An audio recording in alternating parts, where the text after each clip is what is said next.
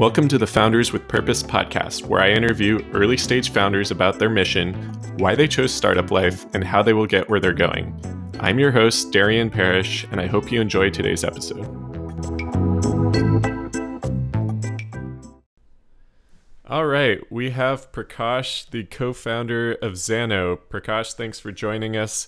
Could you tell the listeners what Xano is and why you started the company? For sure. It's a pleasure to be here. We like to say that Xano is the fastest way to build a backend without code or without compromise. The reason that we started this company is because if you've seen, there's been this kind of rise or this no-code movement, right? A lot of no-code tools have come into an existence. There's been a lot of tools for the front end, but in terms of the back end, there really hasn't been something that lets you build something that was scalable and really lets you articulate all of the different business logic that people wanted to, that makes your app unique. And so what we always like to say is 90 to 95% isn't good enough when you're creating a backend for your application. 100% is necessary. And so we wanted to build something that was Turing complete, scalable, and all that good stuff. So that was kind of why we decided to build Xano. Great. And I think there's been definitely a lot of interest in no code, and I've used a lot of the products that are truly no code on the front end. And so let's go into this a little more about how we define no code and whether this is actually a low code solution or is it just a no code solution for the back end? Yeah, that's a really good distinction that you're making there. So typically when you say low code, you are able to still work with all of the great things that hand-rolled code has to offer around some of the intricacies and granularity that you can define with code. No code is when you don't have to do anything at all. So what we have wanted, our first goal was to say, are we able to let you do everything that you want to do without typing a line of code? And the answer to that right now is yes. That being said, you still have to understand the basics of what an API is, how business logic works, and what a database is. And so now that we have kind of accomplished that, we are on the journey to abstraction. So by the definitions of today, Xano may fit a little bit more in the low-code space because you do have to have that understanding, but we are evolving more towards the no-code, true no-code audience that doesn't necessarily have to have that technical background.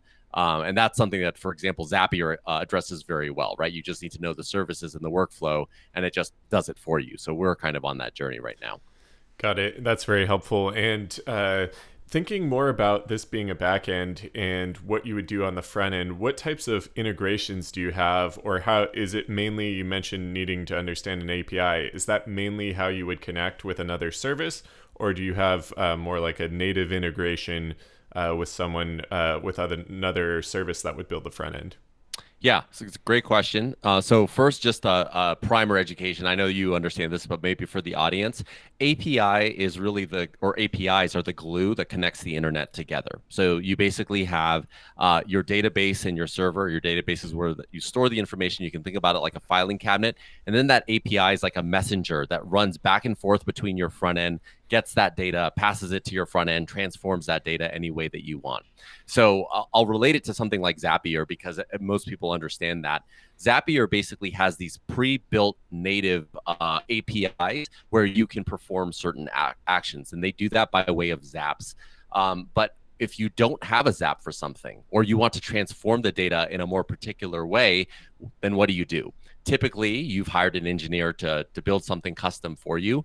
And now with Xano, you're able to build the APIs using our API builder without any code, and you can connect to any API that you want. So what we like to say is that you can use our APIs to build anything that you want, similar to what you would do within Zapier. But now you have a database to store it in, and then you can transform that data really any way that you want. And so that's kind of the way that we like to kind of explain it and think about it. Got it. And thinking more about your target customer and how maybe even the customers that have been using it thus far, what types of projects are you seeing them use Xano for? God, we've been trying to look for that ICP or like this pattern across all of our customers, and it's kind of been difficult because everyone is building something so different. I think what we can say is that we have a big cohort of what we like to call technical entrepreneurs. They've previously been product managers or designers at other companies that have a good understanding of like that technical stack of the database and API, and they're launching products for themselves. And it really runs the gamut of like accounting software to like, solar calculators to food applications. It's really all across the board. We also have a big cohort of agencies that use us because they can leverage a tool like Xano to build for their clients faster. Yeah, I think that makes sense. And we've noticed that in no code, I don't know if everyone knew this early on, but that the agencies would be such large users of no code because they already had the coding proficiency. But I think it's time to development time or time to market or time to customer, I think is what we like to reduce with no code. So I can imagine that's a core value proposition of Xano. What else would you say is something that's very unique or distinct to Xano? That's one of your core value propositions. Yeah, I think the big piece of this really is number one, we have a database built in with our API builder. That is a massive distinction that you get. You basically have these different buckets of no code tools. You have like the automation workflow, like the Zapier, Parabola, Integromat. They connect things together and they do it well. Then you have like AppSheet, Airtable, etc., that basically are these like little things of like you can store data, but once you start really building on that data, or you need to store more complex data, it's not necessarily meant for that, or you need to graduate into something else. And then the third thing is the full stack things, and then we'll just use Bubble as an example, or even to some extent Webflow, since they have their internal CMS.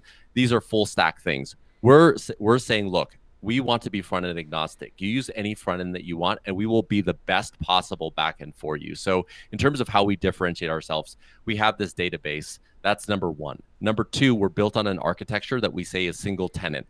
So we basically, instead of most of these no code tools, understandably, come from internal tools, and they just basically productize it and bring it to the market.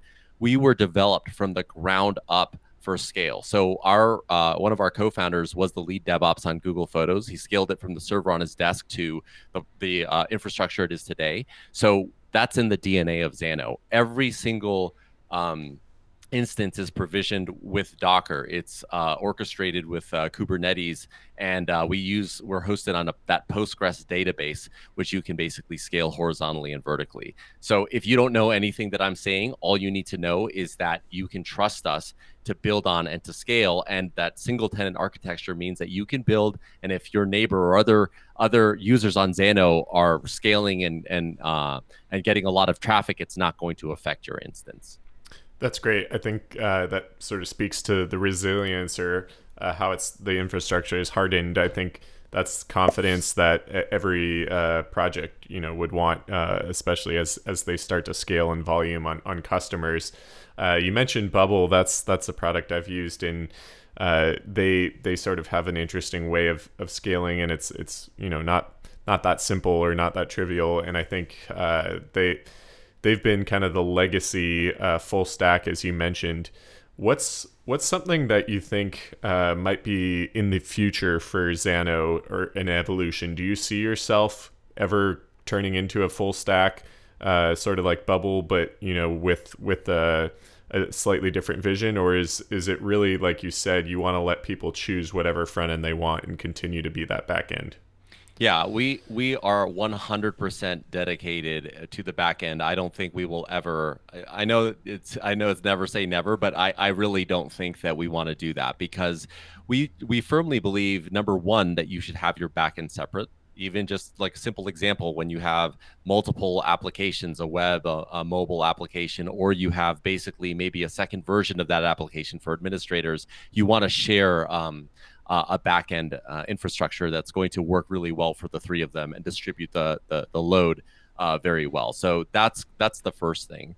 I think the second thing is we really believe in the power of connecting with all of these other tools. And for that reason, if you go to our website or our YouTube channel, there are so many videos and resources around helping our users be successful, connecting with tools like Bubble or with Adalo or with AppGyver or DraftBit. Name your tool, because we know that the no-code space, people resonate with different tools. And it's our job to educate our users, number one, on these technical concepts that I was telling you about, and number two, make it easy for them to connect to them. And there's one more thing I want to say that's kind of related.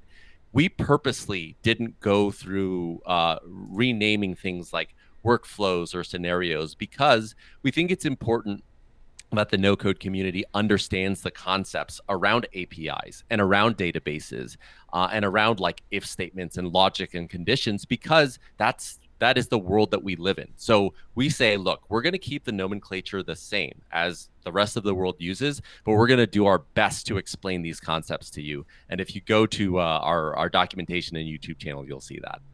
That's great. I think that's something that I can appreciate because maybe I'm a little biased because I understand what those logical statements mean, but there's also, I think, trying to dumb it down too much or even use new terminology, as you mentioned, can be even more confusing because now everyone who's learning a different tool has to understand what that terminology is, what it means, and if you stick with the universal dialect, that can actually prove more helpful in the long run. Absolutely.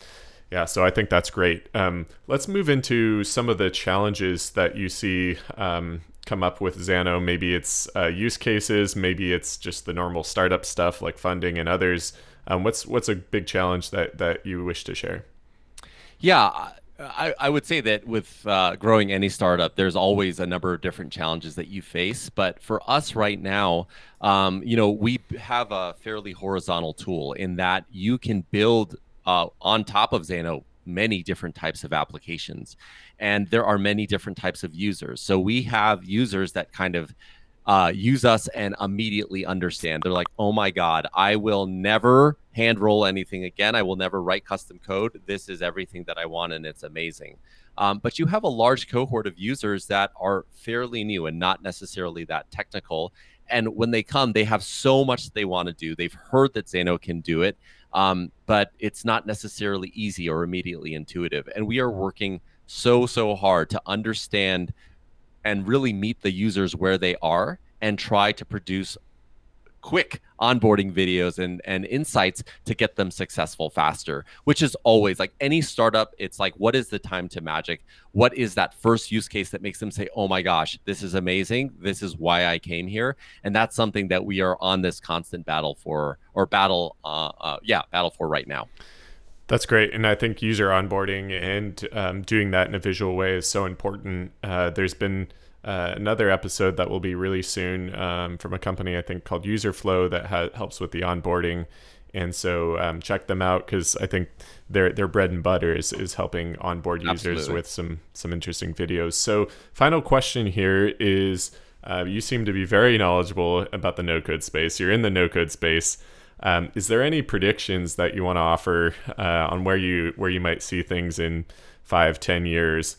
And obviously these don't have to come true because they're predictions. And so give us your wildest one if you want. Yeah, so the popular quote that you hear a lot of no-coders say, and this was done by a Gartner report, was by 2024, no-code application development will be responsible for more than 65% of application development activity. And I think, to be honest, it's going to be even more than that. Right now, there's still a little bit of stigma around like you should really build your MVP with no code, but don't necessarily do anything else because it's not scalable or sustainable to do that. I think that within this next year, and certainly within the next year and a half, you're going to see that changing. We're already having conversations with pretty big enterprises that you would never think would consider no-code tools. But at the end of the day, it's about time. And if you are able to produce the same output that you would if you're hand rolling something on an infrastructure that checks all the boxes for compliance, for scalability, and for speed, why wouldn't you use the faster solution? And we're not the only ones that have this philosophy. There are many front-end no-code tools and other no-code tools on the market run by amazing entrepreneurs that see that vision of the world that could be. And so while the movement is relatively small right now, I'm sure, Darren, you've even seen how much traction it's garnered over the past year, right? So I promise within the next year and a half, the landscape is going to look very different.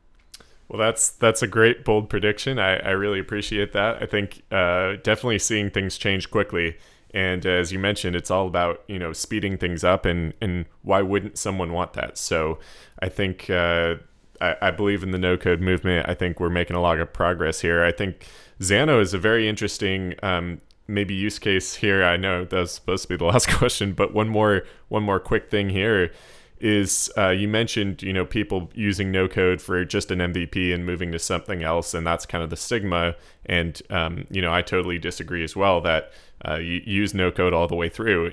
Is there maybe some room for Xano to actually pick up on that train of thought where people are building an MVP on something else and then they can migrate to Xano, and that's almost an opportunity for you? Do you see that, or maybe is that still migrating from more like a mock-up tools, or could someone actually migrate from a lesser no code tool to Xano?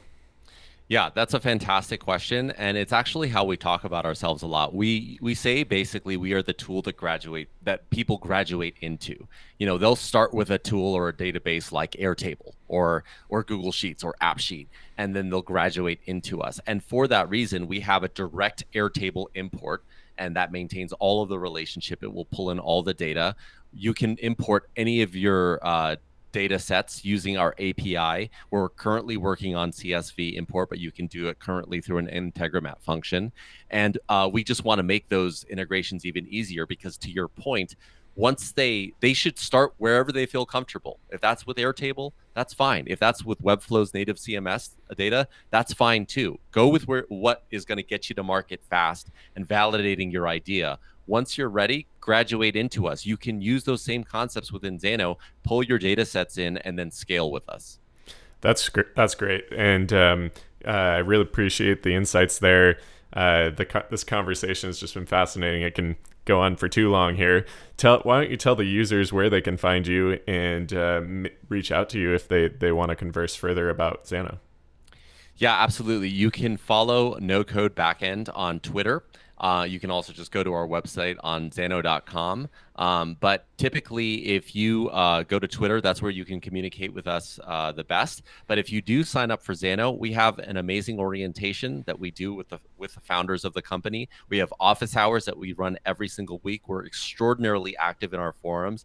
We're very, very high touch, which is not traditional for B2B SaaS, especially in our world. But we are in constant meetings just because we really want to understand your use case and help you be successful. So we build together. I mean, sometimes we'll have office hours with 20 people. We're all building things together, and it's like the best thing in the world. So I would highly recommend signing up.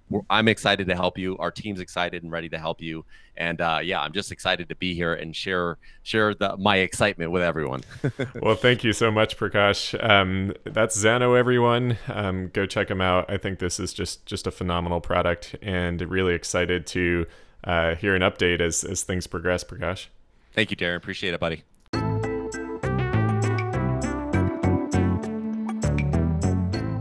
That's it for this episode. Please be sure to follow Founders with Purpose and tune in again soon.